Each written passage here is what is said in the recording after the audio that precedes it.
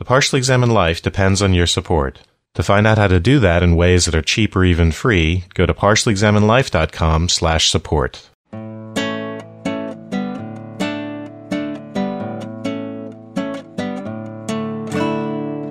You're listening to The Partially Examined Life, a podcast by some guys who at one point set on doing philosophy for a living but then thought better of it. Our question for episode 210 is something like, how does growing up in a racist society mess people up? And we read Frantz Fanon's Black Skin, White Masks from 1952. For more information, please visit partiallyexaminedlife.com. This is Mark Linsenmeyer, who, despite growing up in the 80s, never wore blackface for Halloween in Madison, Wisconsin. Oh my gosh. This is Seth Paskin in Austin, Texas. This is Wes Alwyn in Cambridge, Massachusetts. This is Dylan Casey in Madison, Wisconsin. And this is Lawrence Ware in Oklahoma City, Oklahoma. Welcome back, Law. Yeah, how many years has it been? Oh, man, it's been a few years, man. It's good to be back with you guys, man. It seems like a lot has happened with me since we began. But yeah, man, it's good to be back with you guys. Yes, you're big time. Oh, I am not big time. Get out of here. None of us has even one New York Times op-ed piece, much less several. So I might have signed a little bit of a contract with them. So the next one will come out on Sunday, actually, this Sunday. Oh, really? Okay. Yeah. What is the topic? The movie Green Book. Oh. And the inherent problems that I have with it. All right. When we were talking to you about our very first episode that you were on many years ago, you recommended we do this book. We were already doing several other readings, and this seemed like it was a little too much to bite off and chew on top of that other stuff. I had looked a little at the time, didn't really understand where it was coming from. Now, years later, we've done Sartre, we've done a lot of the other intervening stuff that was more directly influencing him, so it's not as strange to me.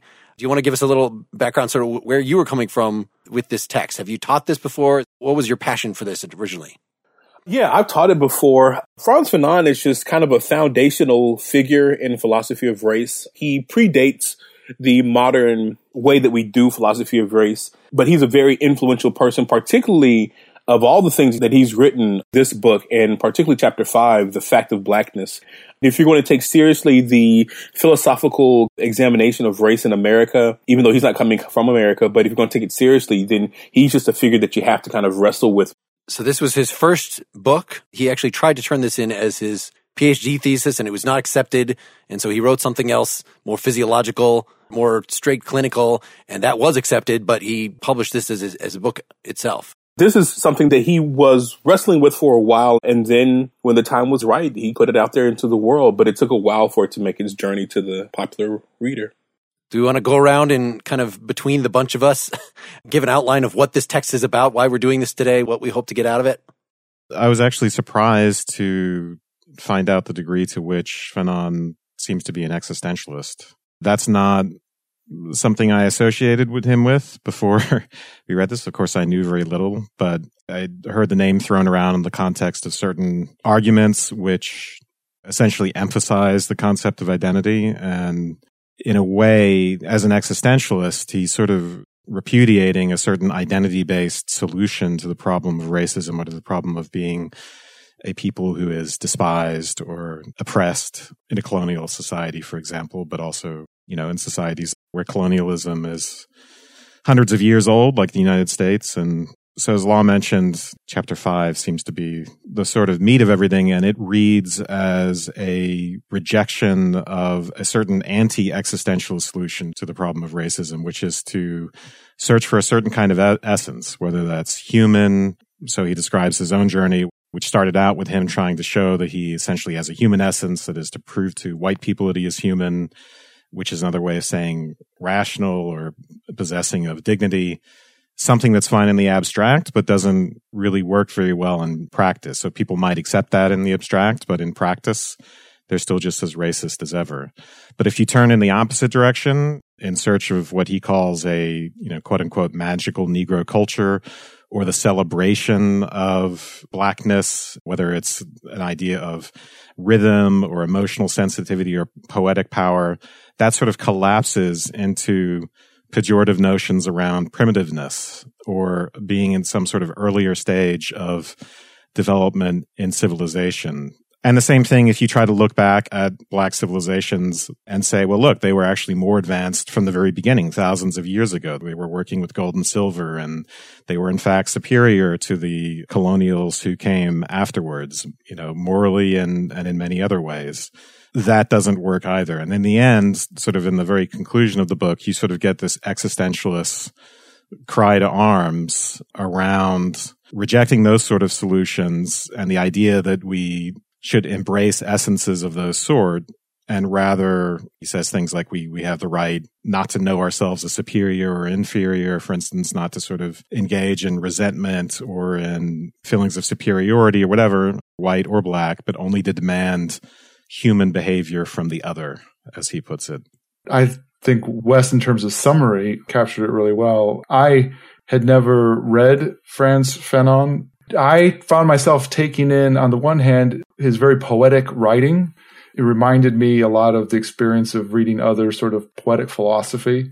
And it changes in its sort of poetry in different parts. The beginning starts off very, very existentially poetic. In the end, it's a little more straightforwardly as a cry to arms, so to speak.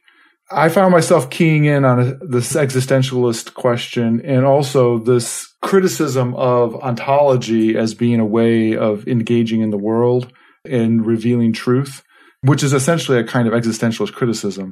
But the way he focuses in on the notion of being as being problematic, particularly in the relation of colonized people, as being essentially beingized out of their humanity. Did you say beingized out of their humanity? I did. I just made up a word. So that was the part that was interesting to me. I just want to give a little overall background of that. He's a trained psychiatrist. He studied philosophy. He studied under Merleau-Ponty, in fact, I had read. He's writing from the French colony of Martinique. So that's in the Antilles. It's in the Caribbean. A lot of the background of this is that it's a colonized people. All culture, as far as they were concerned, came from France. Of course, we know France is very uppity about its own culture and its own cultural contributions. If you're in France, you got to speak French. He went and he trained in France. A lot of this is him telling about his experiences, going to France, training in an academic setting, reading Montesquieu. There weren't a lot of, I want to say African Americans, there were a lot of black guys in his school. And then the weird things about going back.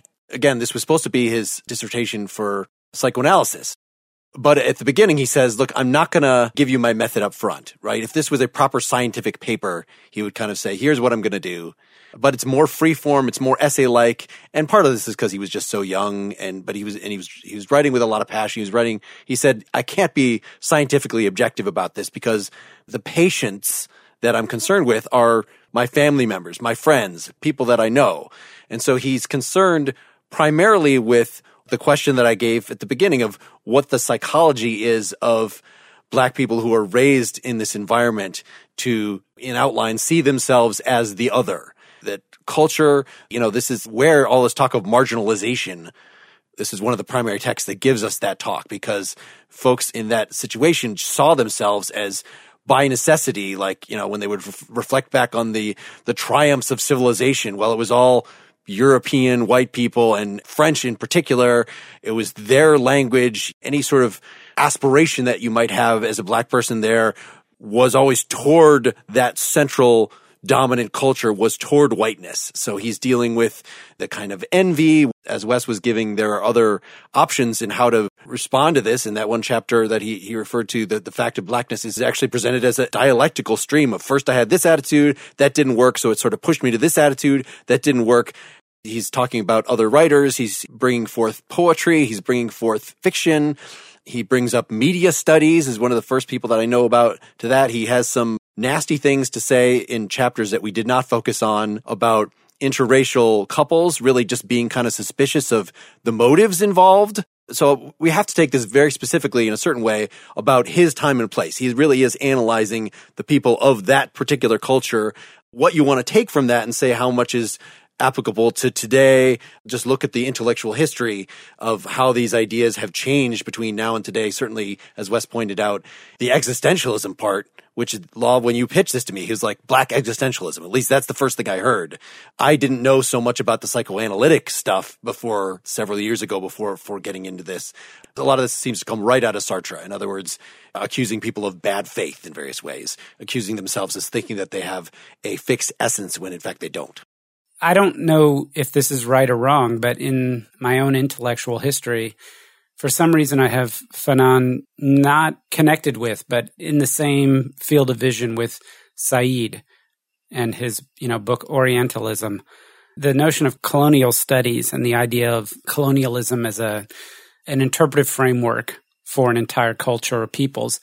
I got to say, it freaked me out about reading Fanon, was that I feel like his dialogue starts talking about colonialism as a socio-political phenomenon and how it impacts, but he brings it down to the psychological in a way that, of course, Said never does, or at least didn't in that book, which I hadn't read for 20 years. I read it, in college and started reading it again this year just coincidentally.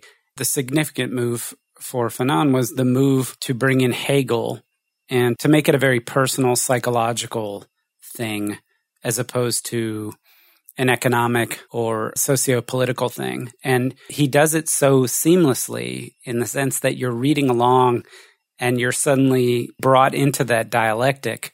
That's the thing that was most impactful, most interesting to me. And I think it sets up the last chapter where it's aggressive and scary. It's a tight and very impressive. It's not a narrative. It's not a diatribe.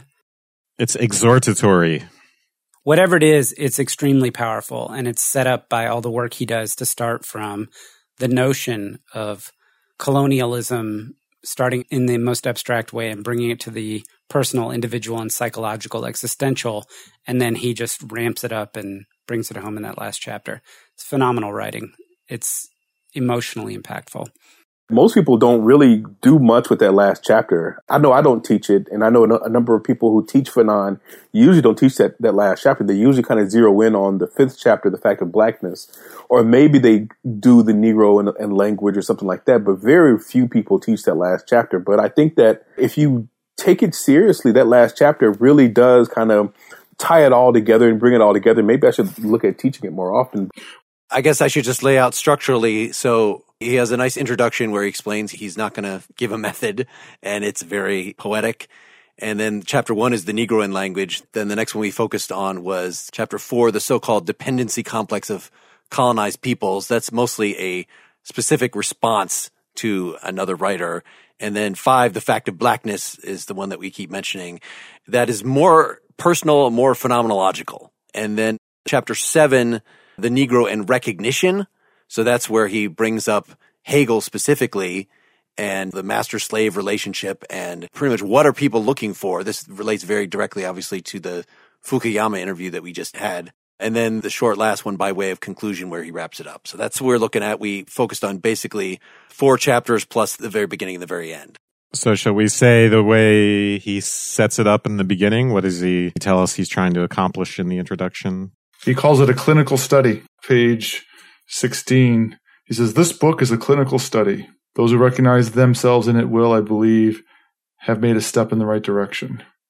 My true wish is to get my brother, black or white, to shake off the dust from that lamentable livery built up over centuries of incomprehension. It's interesting because there's a certain irony in writing calling it a clinical study, because it's not. If you read clinical studies, there are accounts, right, of therapy with someone and their dreams, although of course there are dreams in this, but it's a clinical study of culture, a clinical study that rises to the level of the cultural. Yeah, there's some case studies, there's some individual, patient, there's some kind of informal, I asked my friends about this, or we asked a lot of people, black and white, about this, but a lot of it is, here's something that a poet said. But right here on the first page of the introduction, he throws out some weird existential language. Bottom page 1, at the risk of arousing the resentment of my colored brothers, I will say that the black is not a man.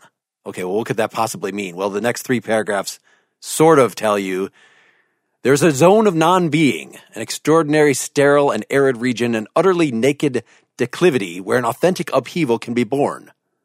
In most cases, the black man lacks the advantage of being able to accomplish this descent into a real hell. So right there, it sounds like he's going to say something that the zone of non-being has something to do with the black man's characteristic. But no, it's actually the human condition has something to do with descending into a real hell and having an authentic upheaval. He goes on, man is not merely a possibility of recapture or negation. If it is true that consciousness is a process of transcendence, we have to see too that this transcendence is haunted by the problems of love and understanding. So in other words, transcendence is like the existentialist. You are not a particular thing in the world. We don't have it in nature. Consciousness necessarily transcends that, but we're not entirely free. We're haunted by the problems of love and understanding. Man is a yes that vibrates to cosmic harmonies. Uprooted, pursued, baffled, doomed to watch the dissolution of the truths he's worked out for himself one after another. He has to give up projecting onto the world an antinomy that coexists with him. Okay, that's weird. The black man is a black man, that is, as the result of a series of aberrations of affect. He is rooted at the core of a universe from which he must be extricated. So the way I was interpreting this whole thing is that according to existentialism, the human condition is pretty bizarre as it is, right? We're dangerously free. This is what I see. Uprooted, pursued, baffled, doomed to watch the dissolution of the truths he's worked out for himself one after another. In other words, we think we figured something out and we always transcend this. Things don't stay nailed down in the way we would like. These are truths about the self, the sort of things that he runs through in chapter 5. The ways we define ourselves and as a kind of solution. But that's all just a prelude to, is a black man the result of a series of aberrations of affect? In other words, by being raised in a racist society, by being colonized, he's rooted at the core of a universe from which he must be extricated. So the black man faces different existential problems. And you might ask, isn't this true to some extent, in some way, of everybody, right? There's facticity. We were born into a family. People are telling you what you are. And to really gain independence from that, to gain a self, you have to do something to rip yourself out of that. But you might say that there's white privilege at work for most of us, that if you're tied in this colonial situation, you're buried extra deep. And, the purpose of this book is to help you work your way out and orient from there. I think this is where he employs Hegel to. One of the things that's great and also frustrating about existentialism is the universality of it. That existentialism is attractive in the idea of the creation of meaning and the sense in which we have this radical freedom to create the worlds that we're in. But to a certain extent, it doesn't take into effect the realities of systems of power and oppression, and even beyond oppression, just the social conditions that create the things against which you potentially can express your individuality. And I think one of the things that's really interesting here is that Fanon later on is going to bring in Hegel to give a metaphysical underpinning for how there's a difference between the experience of individuals, that radical freedom in the existential sense is not identical for everybody, or at least maybe more appropriately said, against which that radical freedom chafes is not the same for every individual, and in a very meaningful way. So Seth, you said systems of power, and I think that's really interesting because, that gets us directly back to the existentialist concept of essence. In other words, you can think of systems of power in terms of top-down power, who has the institutional power. But also, thinking of Foucault, there's a lot to be said for the power of the panopticon, right? Just the power of who's recognizing you and what do they expect and how that shapes you. As Mark pointed out, this paragraph about the aberrations of affect, that really does apply to everyone because we are all subject to a set of influences at varying levels that determine an essence for us, determine who we are, determine our personality. So that could be our culture, it could be our family situation, but also just the sorts of things that happen to us as we grow up, our relationships with peers, chance events in life. And I think for at least the kind of existentialism that attracts me, it's not that we don't have that essence, but it's that we can transcend that and we ought to transcend that, or to use the word that Fanon uses in that paragraph, something from which we must be extricated. And so whether that's being a black man or being a white man or being a waiter, for instance, to use one of Sartre's famous examples, or any other role that we are going to inhabit as a way of sort of hiding from some kind of sense of responsibility or sense of freedom. That's the sort of thing from which we must extricate ourselves. It's an interesting point of comparison, right? To think about, well, what effects did my parents have on who I became? And then what's the effect of being enslaved, being brutalized, being robbed, systematic societal oppression that affects a whole people? So yeah, those things are very different in scale, but I think we're talking about the same sort of thing. In invoking Hegel, I think if you take the straight existentialist position that you kind of just articulated, Wes, the idea that we're all radically free individuals, we just have different things against which we have to struggle. You're French, I'm American, born in the war, you're female, you're male, whatever. And I think the way that Fanon deploys Hegel in this argument is to suggest that there's qualitatively something different in the sense that the colonized don't get the opportunity to become individuals to the extent where they could essentially participate in the radical freedom that existentialism describes, because that existentialism doesn't account for or articulate the systems of power that exist in the colonial mind. And he uses consciousness and self-consciousness, the Hegelian master-slave dialectic, to basically point out that if you are not able to come face-to-face with a pure self-consciousness, that in order to become a fully self-conscious, you have to come in contact with and be acknowledged by an equal consciousness. And that's how you come to self-consciousness. And that's the thing that's denied to colonized peoples. The colonized are never recognized. Exactly. And so to talk about the colonized participating in this radical existential freedom when they've never achieved self-consciousness in the sense that's required for existentialism is what's part of the problem. That was my read of it. Most people don't achieve that radical existentialist freedom. And then even those who do, I think it's a rare occasion. Your point is well taken. I just think that the radical existentialist freedom, that's a very high bar to which we aspire. The barriers that he's describing are unique and, again, of a, whether you want to call it a certain scale or kind, that's different than average, let's say, everyday. But the average everyday includes a lot of, horrible things as well. To clarify, so we all, according to Sartre, have this freedom. Like whatever situation you're in, right? Even if you're in chains, you could change your attitude about the chains. But of course, the reason that we hate Sartre when he makes this point is because it's so freaking insensitive to people that, are in chains or really have anything going on with them at all. So I would say maybe we're distinguishing here between the radical freedom, which he says that we all just have all the time, and being able to realistically make a determinate, free feeling choice.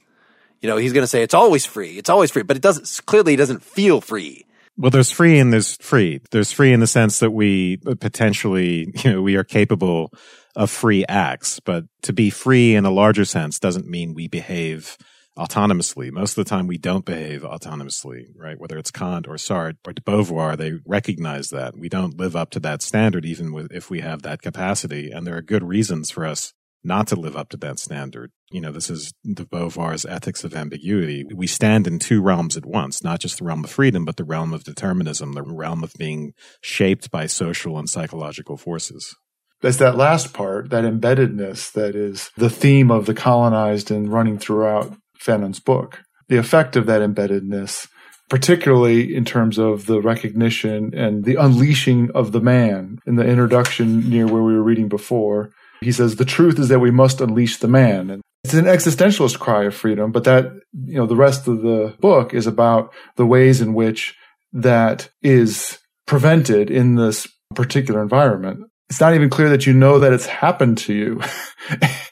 And the whole language of trying to become something new and grow gets infected with it, where he'll say that the black man is just trying to be white, or the white man is defined in terms about not being black. Well, in the final chapter, right, he says, for the black man, there's only one destiny, and it is white, which I take to be a way of saying that to try and inhabit that particular identity in whatever way I want to do it is inevitably reactionary. It's inevitably defining myself by way of another, that recognizing other. There is no way out within that paradigm of, again, defining an essence for oneself. That's what that is saying, I think. In a way, it sounds hopeless, right? It sounds hopeless through much of the reading. It's sort of a situation which it seems like you can't extricate oneself. You're stuck. And with such a terrible history, what can one do? You're living in a society in which to be accomplished is to speak French, to basically assimilate to the culture of the oppressor. There is no way out under the paradigm of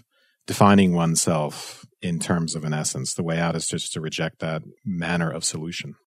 Law, how do you teach that? How do you explain that?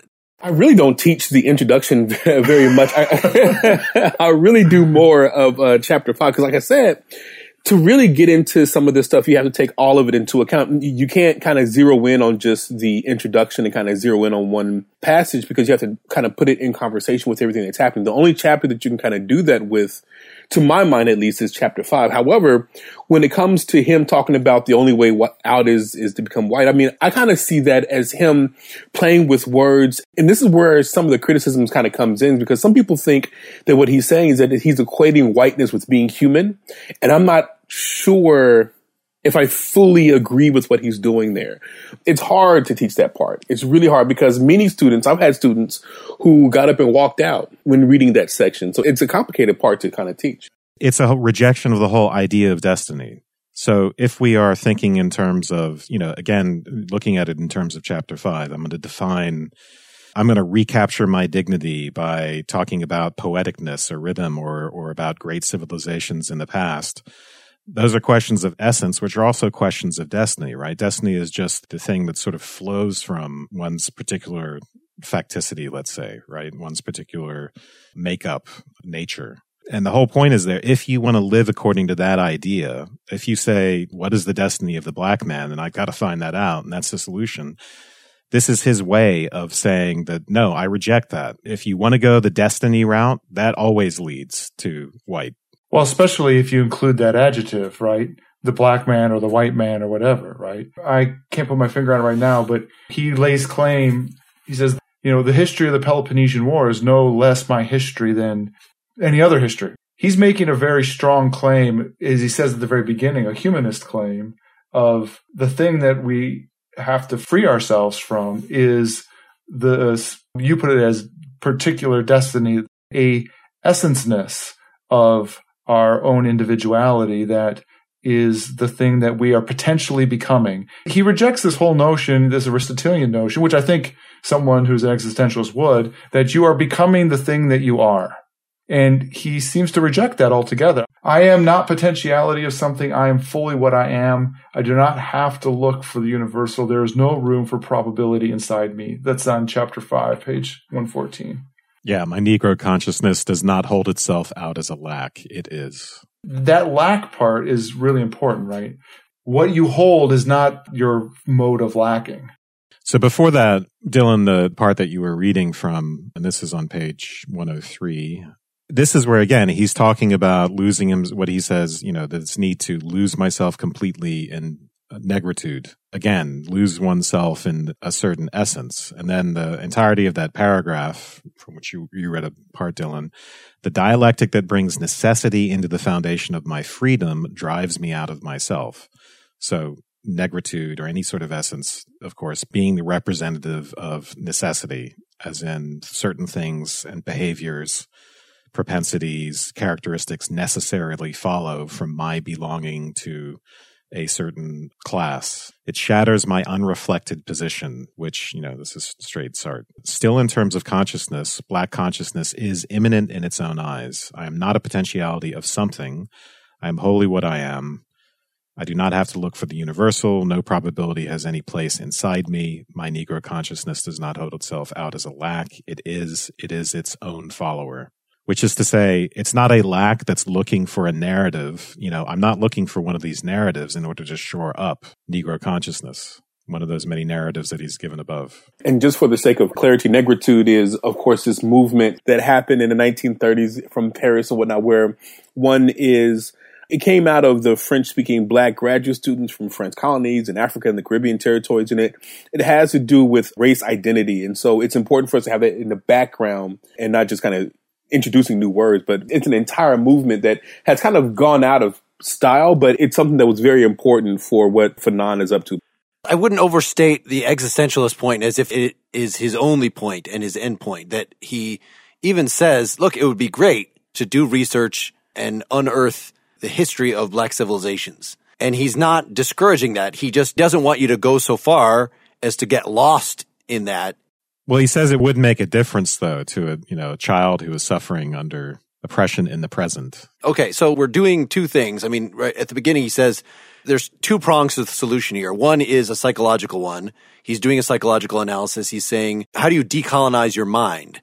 But then at the same time, you have to actually decolonize society, right? You can't be a healthy individual in a sick society. That's a strong point here. And he doesn't go on and on here. I know in his later work and in his actual action going and fighting in some African independence movement. Against the French in Algeria. Yes. He was for Algerian independence. Right. So part of that was I've been assigned to help these people fix their psychological problems, become accustomed to their situation, basically. But if their situation is so bad, maybe they shouldn't become accustomed to it. Maybe there's something messed up about that. And so there are concrete ways that do share characteristics with, I think, what he would be hearing out of the negritude movement. Like, for instance, if you need recognition, don't keep asking the white man to give you recognition. That's not going to happen.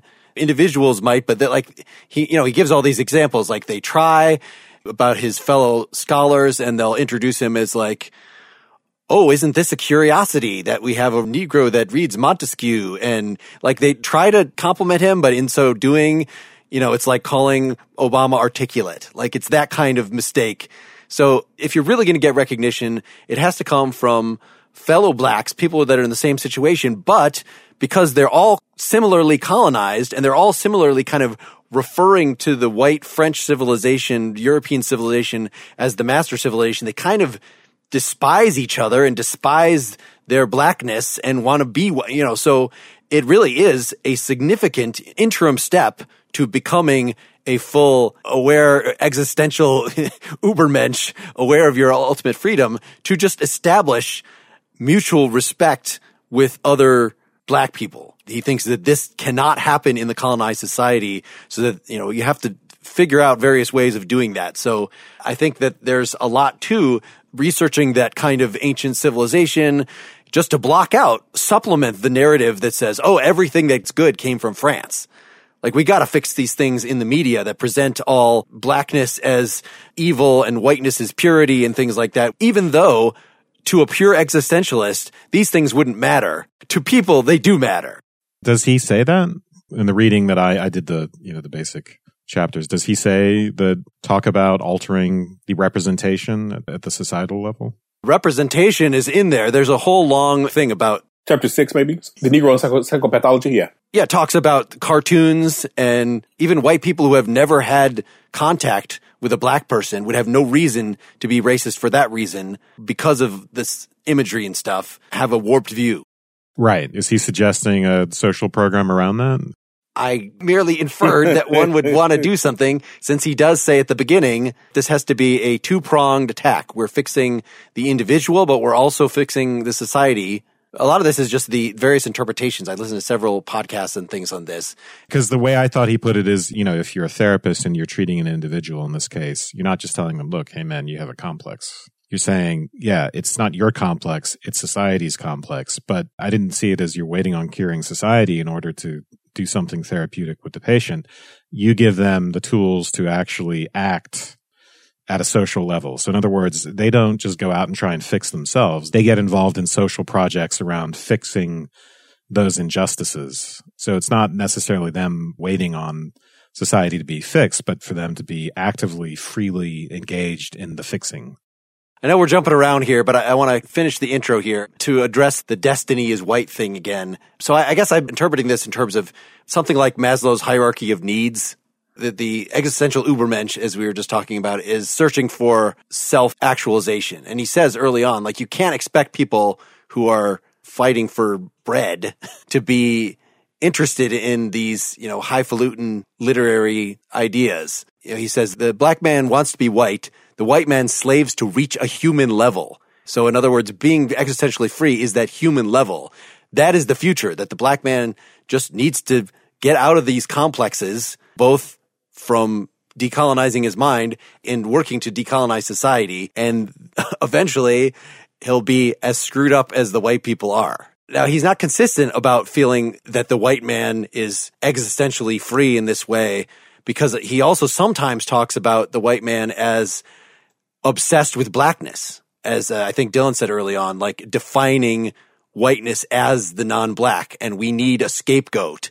So like that's something that white people specifically, the colonizers specifically, in fact, he even says the colonizers in particular, those are the people that couldn't make it in the regular society, right? That they just as a group rejected the power structure that they were born in. And so they went off to colonize somewhere else so they could sort of have their little fiefdoms. And so they're basically antisocial. They're basically the bastards among the white people. They have the fantasy of a world without men, basically. Yes, they're going to have problems that they have to get over.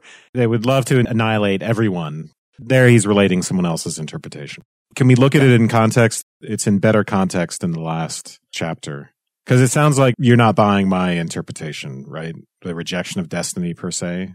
I'm trying to stress that there's a dialectic here, that there are steps that ultimately you will reject a destiny, but they're sort of determinate destiny steps that you might have to go through to get to the point where you have embraced whiteness. In other words, you can reject a destiny.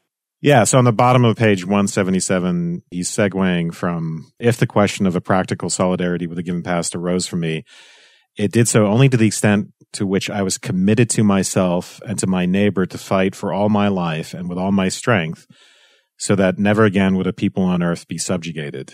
It was not the black world that laid down my course of conduct. My black skin is not the wrapping of specific values. And then he goes on to talk about Sartre. Then he says, the black man wants to be like the white man. For the black man, there is only one destiny, and it is white. Long ago, the black man admitted the unarguable superiority of the white man, and all his efforts are aimed at achieving a white existence. Have I no other purpose then but to avenge the Negro of the 17th century? You know, when you put it in that context, it's whether you're involved in emancipation, right, or revenge, or becoming like, or any of those projects, it all amounts to the destiny of being white. That itself is what's being rejected. The idea that we operate according to a destiny or according to my skin being a wrapping for specific values or so on and so forth. So here's a question. Again, I listened to several podcasts about this to sort of get an idea of how do people talk about decolonization now. And I've heard both that Fanon is a humanist and that he is not a humanist, right? The people that sort of inherited him, one of these other podcasts I was listening to was this person like has a bumper sticker that she made, which is humanism is racism. Again, it sort of depends what you mean by humanism. If what you mean by humanism is you're falsely universalizing from a set of norms, you know, the European norms, and saying, insofar as you attain this, then you are human, like that would clearly be racist. When you're talking about decolonizing philosophy in particular, Lewis Gordon, there's an article that I was looking at that was talking about the decolonization of philosophy, and it's a way of continuing the Cartesian project and questioning yourself. How can I be sure that what I'm saying is true? And so the things that you associate with humanity, and that could even be, you know, maybe Sartre himself. I think that as Sartrean as Fanon is, he's also criticizing Sartre in some places, that Sartre seems to be wrongly universalizing. Certainly he thinks Merleau-Ponty in his phenomenology, supposedly universal phenomenology of what it's like to be in a body, was not reflecting the black experience. That would be an attempt to be humanistic that ends up being racist sort of accidentally. It excludes the black experience. Yeah, and at the very least is making a mistake of not understanding what embeddedness is, because it's not extensive enough of a view. Well, there's a natural tension, right, between existentialist and Marxist explanations of things, even though Sartre obviously was a Marxist. To talk about things in terms of freedom and the transcendence of essence on the one hand, and then on the other hand, to talk about the development of history, including the superstructure, the world of ideas and all that stuff as a product of material conditions and economic conditions and class conflict.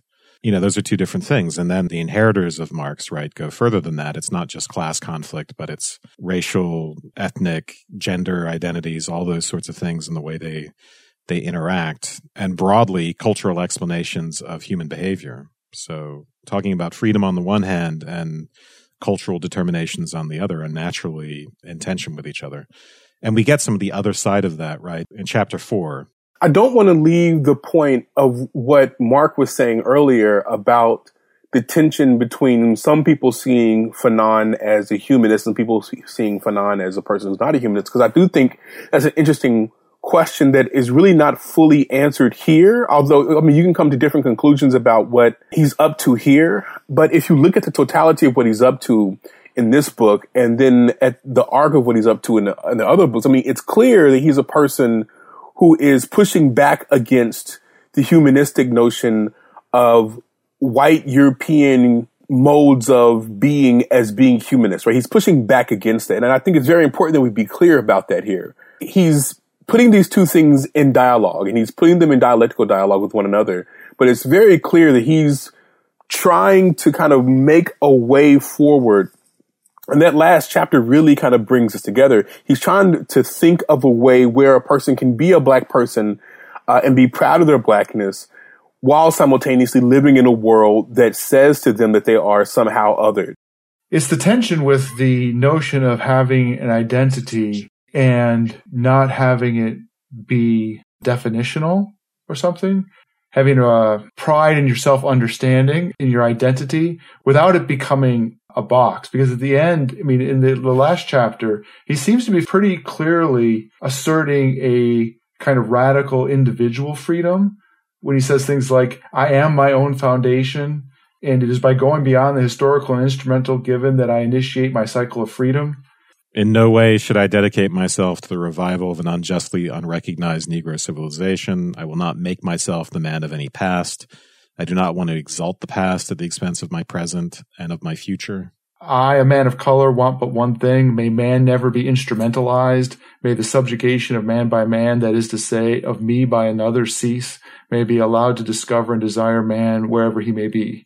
Well, I guess one of the ways I would put this thing that was most surprising, and we mentioned this a couple of times, is the way in which, in many parts of the book, Fanon seems to be calling into question any kind of adjectival understanding of yourself, including being black or being white as a kind of substantive. At the beginning of the chapter, where he says, in fact, he doesn't even use the word black man. He uses that phrase we mentioned earlier, I shall say that a black is not a man, whereas he's using it as a substantive. And I think that that's in some ways the existential criticism of saying it becomes really powerful what's in the horror of oppression of a whole people in terms of being objectified. This is what I meant by that terrible word I used, beingized out of existence, where you are no longer seen as anything except a substantive.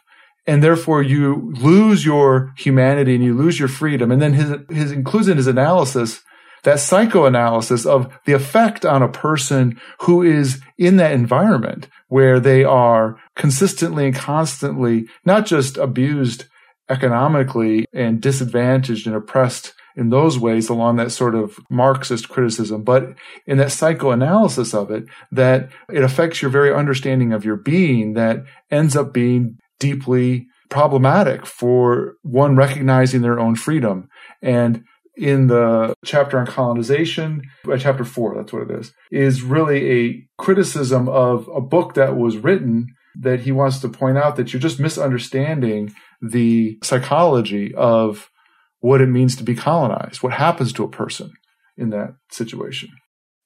I would like to get to chapter 5 and quote therefrom. This is in support of what you just said, Dylan. Right on the very first page of chapter 5, which is entitled The Fact of Blackness. Incidentally, my translation says the lived experience of the black man, which is the only translational difference that I've so far found to be interesting. Lived experience just sounds different to me than the fact. I didn't realize we were working from different translations until you and Wes quoted. Obviously, a much more recent translation, right? Well, what's the original French? Exactly. Let's not argue it. Okay. It says, I came into the world imbued with the will to find a meaning in things. Subjectivity. My spirit filled with the desire to attain the source of the world. And then I found that I was an object in the midst of other objects. Sealed into that crushing objecthood, I turned beseechingly to others. Their attention was a liberation running over my body, suddenly abraded into non-being, endowing me once more with an agility that I thought I had lost. And by taking me out of the world, restoring me to it. But just as I reached the other side, I stumbled, and the movements, the attitude, the glances of the other fixed me there, in the sense in which a chemical solution is fixed by a dye. As long as the black man is among his own, he will have no occasion except in minor internal conflicts to experience his being through others. There is, of course, the moment of being for others of which Hegel speaks, but every ontology is made unattainable in a colonized and civilized society. This is the thesis that the book hinges on, which is the idea that in order to become a subject, you need to be able to have a certain kind of experience amongst other subjects. In a colonized society, if you are one of the colonized, you are denied that possibility. You are denied the possibility of having an experience where you can essentially go through the dialectic from consciousness in the encounter with another consciousness to self-consciousness. It's denied you.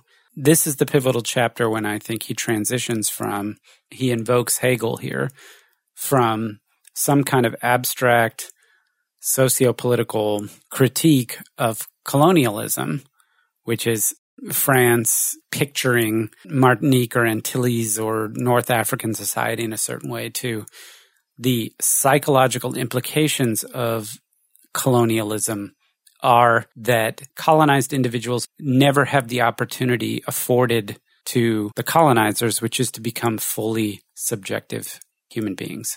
Well, just to read on a little bit, Seth, ontology, once it is finally admitted as leaving existence by the wayside, does not permit us to understand the being of the black man.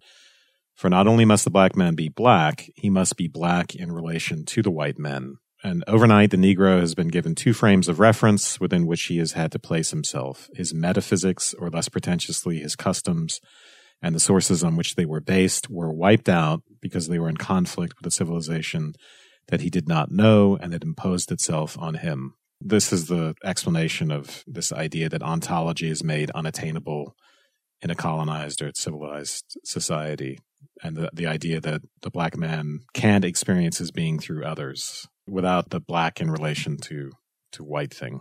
You don't find calling that ontology strange? Because, right, the ontology is just the list of things that you think exist. And clearly in a colonial society, the whole point is that the colonized are considered things and not full persons. So they are in an ontology. It's Hegelian ontology in terms of the in itself. You become an in itself for itself. We want to think of the self-conscious being as among the objects of the ontology. Unlike, right, for Kant, consciousness just sort of exists outside of our view. It's not itemized in the ontology, and then we have all the appearances and the objects and things. Hegel's innovation is to put the subject into the ontology, but it comes into that by way of mutual recognition. And the ontology fails if the recognition fails, and that's what he's saying here.